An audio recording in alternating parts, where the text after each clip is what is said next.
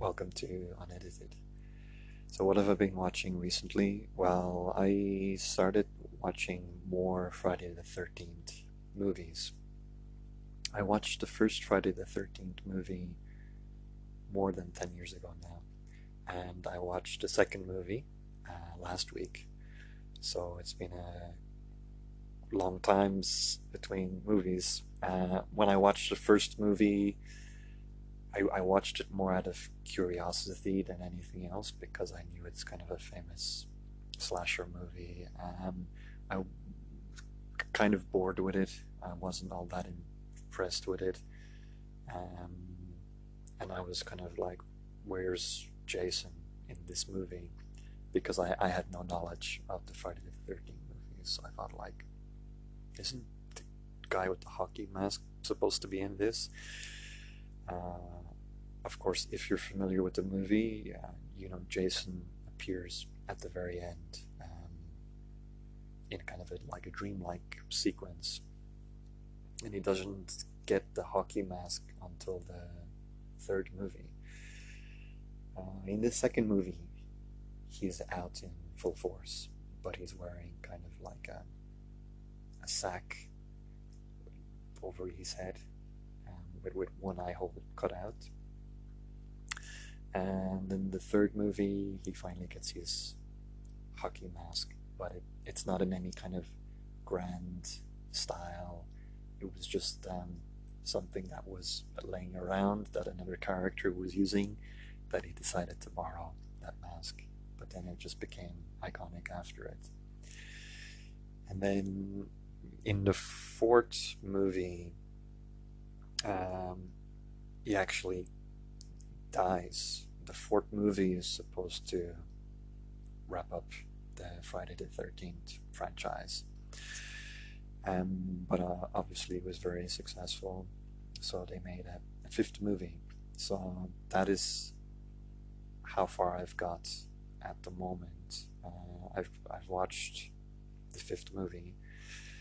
Um, Jason isn't in the fifth movie.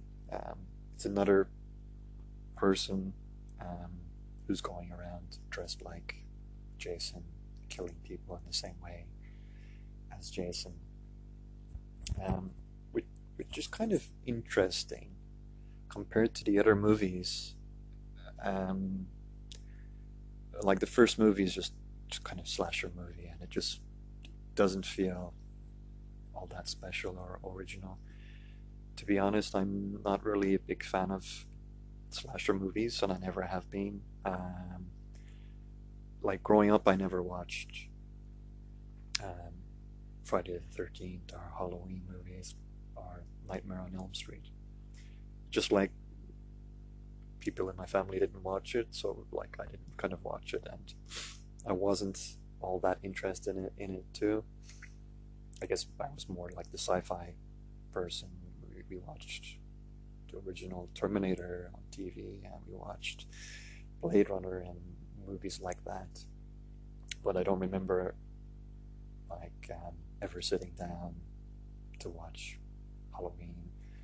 And why I'm not interested in it is because it just seems like a movie made for shocks and scares, and just blood and gore isn't that interesting for me as a viewer.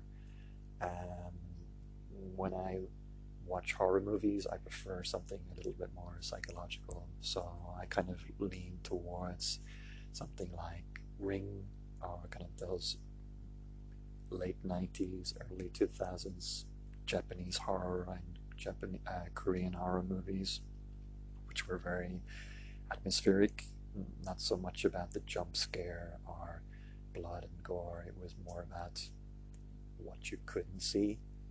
That was scary for me, but just kind of showing everything on screen. My feeling was that it's not real, it's just an effect. Um, it's done well, but it didn't appeal to me. And like a lot of it is, you're introduced to a bunch of characters at the beginning of the movie, but you don't really feel invested in them or interested in them, because you know they're going to like 95% of the characters introduced in the movie are going to die, and maybe one of them survives. So they don't really have any kind of personal growth. They're just kind of caricatures, rather than something that's going to develop into an interesting story or kind of personal conflict. So yeah, that's why I haven't really watched those kind of horror movies or slasher movies. Same with Halloween. I think I watched the first few Halloween movies last year for the first time, just because the recent sequel had come out and everyone was kind of talking about it and saying it's very good. So I was kind of curious about it, but there's a lot of Halloween movies, so I had a lot of catching up to do. I still haven't watched the entire series. I think I got about halfway through. Um, Not super motivated to continue, but maybe when it gets close to the new Halloween movie coming out next year, I'll start up watching the Halloween movies again. I kind of find Friday the 13th a little bit more interesting. I like that kind of Jason is changing, evolving through each movie.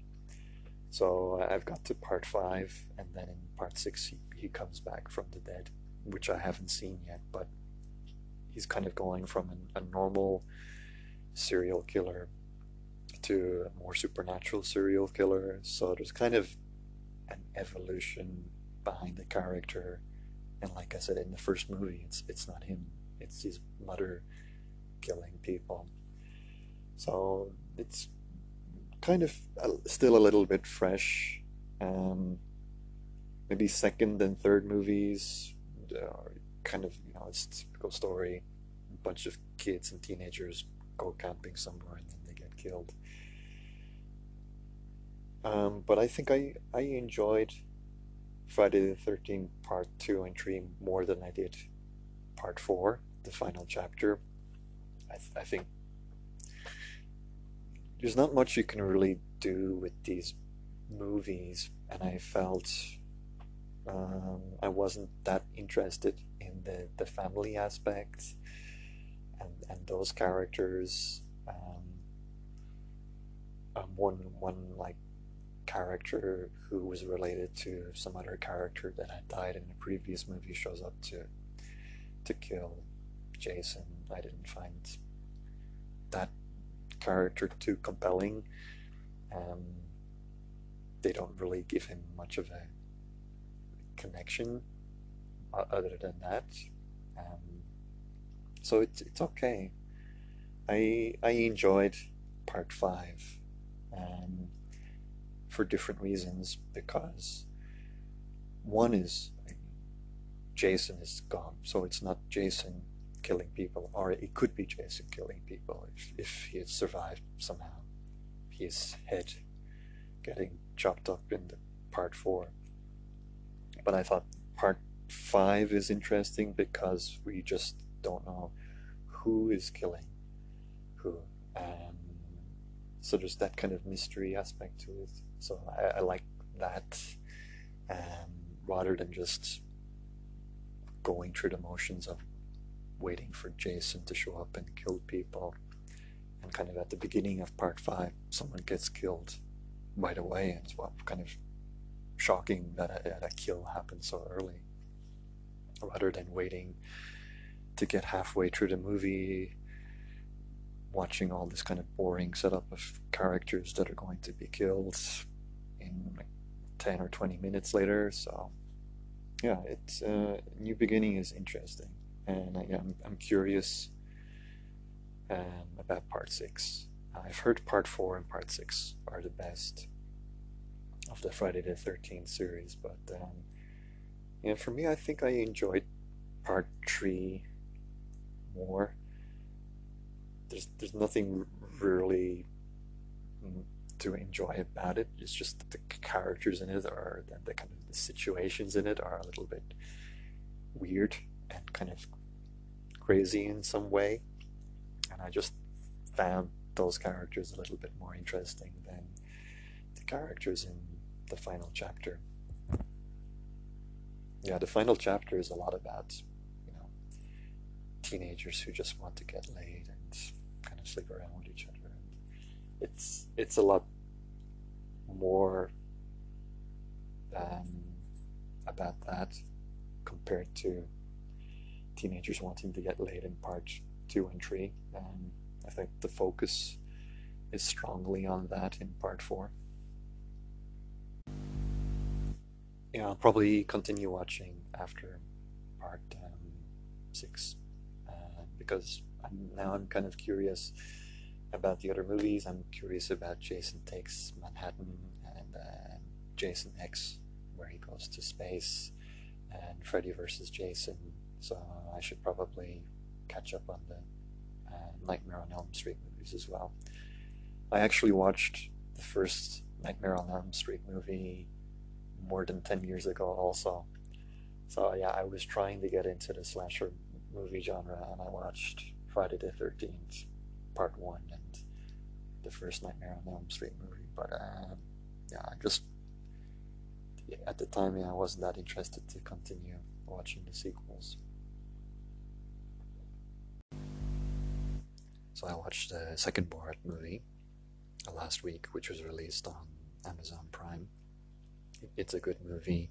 I think it's not as good as the first movie, but I wasn't completely blown away by the first movie either, because I had watched a lot of Borat already on his television show, and he was on the Ali G show as well. And on the kind of TV show, I think it was less organized or less set up. But with the movie, and in particular the second movie, I felt like scenes are more planned out, and I mean not just with the character of Borat, but with the people he's interacting with. And I feel like more so in the second movie, like the people he's interacting with are more in on the gag. But in the first movie, it was less like that. And in the TV show, in TV appearances, it completely wasn't like that at all. So that's why I was just kind of lukewarm on the first movie, because I just felt like some of these scenes are set up, some of these scenes are servicing the story of the movie rather than letting the character loose on unsuspecting public. And I think more so here, there was a lot of that in the sequel as well. Although there are some funny scenes and some kind of stinging moments for some people involved in politics, which I think worked really well, because those were less kind of organized. It was kind of like a hit and run type of tactic by Borat. So yeah, if you enjoyed the first movie, if you like the character, definitely check it out. Certainly is interesting to watch at this time. I think 5 years, 10 years later, it won't have as much relevance. I didn't think Borat really needs a sequel. I think like the cat is out of the bag, basically, because the first one was such a hit. They'd probably have to do a different character to kind of get away with what he used to be able to get away with. But yeah, but I like the character, so it's always fun to see him back on the screen. So yeah, if you like the character too, yeah, check it out. So 2 comics that I've been reading for the past few months came to an end recently. One is the Transformers Secret and Lies comic, which was kind of a 4-issue comic based on the Transformers continuity from the Marvel UK and Marvel US comics that were written in the 80s and 90s. And the art is very beautiful in these comics, and they bring back Simon Furman to write the story, who wrote a lot of the big epic stories in the Marvel UK and US Transformer comics. It's a prequel story, so it kind of slots in before Optimus Prime and Megatron leave Cybertron, and a little bit after they crash land on Earth. The first 3 issues are very interesting. There's a lot of setup and there's a lot of action and things happening. And I felt when they got to the 4th issue, it was a little bit of a letdown. I think because it's only a 4-issue limited series and they have to tie up the loose ends and have it fit within continuity. So I felt there was a lot of wrapping things up, but it wasn't a big epic conclusion. But as the previous comics seemed a lot bigger in scale, this last issue number 4, felt a little bit smaller to tie up things and fit in with the continuity. It would be interesting to see more of this continuity, even though there's over 100 comics already. But I love this version of Transformers Generation 1. The comics version, for me, is the best continuity compared to the cartoon or the movies. I felt the comic storytelling was on an epic scale that hasn't really been reached in the animation or in the movies. I also read a comic called Batman: The Adventures Continue, which is based on the animated series continuity. The comic book is written by Paul Dini and Alan Burnett, who were writers on Batman the Animated Series, and it's supposed to be a prequel. Well, kind of a prequel sequel. It takes place between Batman the Animated Series and the new Batman Adventures. I was thinking that it would tell more of the story and fill in more of the continuity between those 2 shows. It doesn't really do that. And I think a lot of people have been, quite rightly, critical about this comic, because I think a lot of people feel like the story doesn't really add anything to the continuity, and it feels like it's written and made. It's a digital comic that was made to sell figures. There was some figures that have been released of characters like Deathstroke, Azrael, Jason Todd, Red Hood. These characters weren't originally in the animated series, but some like toys, figures of these characters were released, and the figures are in the style of Batman the Animated Series. So I had read about those figures first, and then the comic came along. But like I said, the comic doesn't really add anything to the story, in particular the Jason Todd Red Hood story, which I thought it's too similar to Death in the Family and Red Hood comics story of Jason Todd, because this story is already done with Tim Drake in the animated series continuity.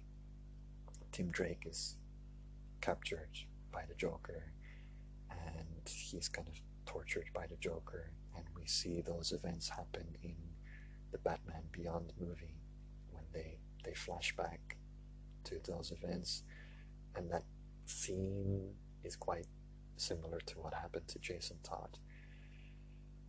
So I was expecting that they would change the origin or the story of Jason Todd a little bit in the animated series comics, because it's too similar to what happens to Tim Drake, but they don't do that.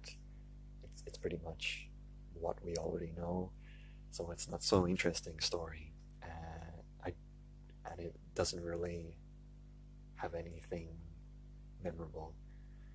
It's not really anything new. It's nice to see Batman the Animated Series characters and have those writers, Paul Dini and Alan Burnett, working on it, but it doesn't add anything to the continuity, and it just feels kind of pointless comic, so I don't recommend it. Last time I recommended the movie Not One Less. It's a 1999 movie by Zhang Yimou, and apparently it's adapted from a 1997 story called A Sun in the Sky. I really like this movie. I love a lot of Zhang Yimou's movies. In particular, like his earlier films are fantastic. I thought it's interesting that a lot of the cast in this movie are actually people living in a kind of rural village, so they weren't professional actors, but they were chosen by Zhang Yimou to be the kind of main actors in this movie. And the basic story is that a very young substitute teacher is filling in for another teacher's classes. One of her young troublemaker students goes missing, and she has to try find him. But again, she's in a very rural village, and I think the boy is himself lost as well. He cannot find his way home, and because this was kind of filmed in a real rural village, and a lot of the actors, like I said, are people who actually maybe lived in that village and were not professional actors to begin with. It has a very realistic and feel to it, maybe a little bit documentary style feeling to it. For me, what I think stands out most is probably the performances of the actors. It just feels very natural and raw. Again, like I said, because these were people living in the village. It has some commentary on the divide between kind of rural life and urban life, which I maybe would not see as much these days in kind of more mainstream modern Chinese movies. Yeah, I don't think this is a movie that we would see from China today, but it's an excellent movie, and I think the end scene where she finally appears on the news and is looking for the boy and kind of makes an announcement for the boy to come home, and the boy is watching the TV and he's crying. It's a very beautiful scene. Yeah, that's quite a memorable moment for me in that movie. Next movie I want to recommend, because it's Halloween tomorrow. Maybe some of you haven't seen it yet. I want to recommend the original Ring movie, and this is the Japanese version of Ring, which was directed by Hideo Nakata. So if you have time, or if you're looking for a good movie to check out during Halloween, check out Ring. So take care and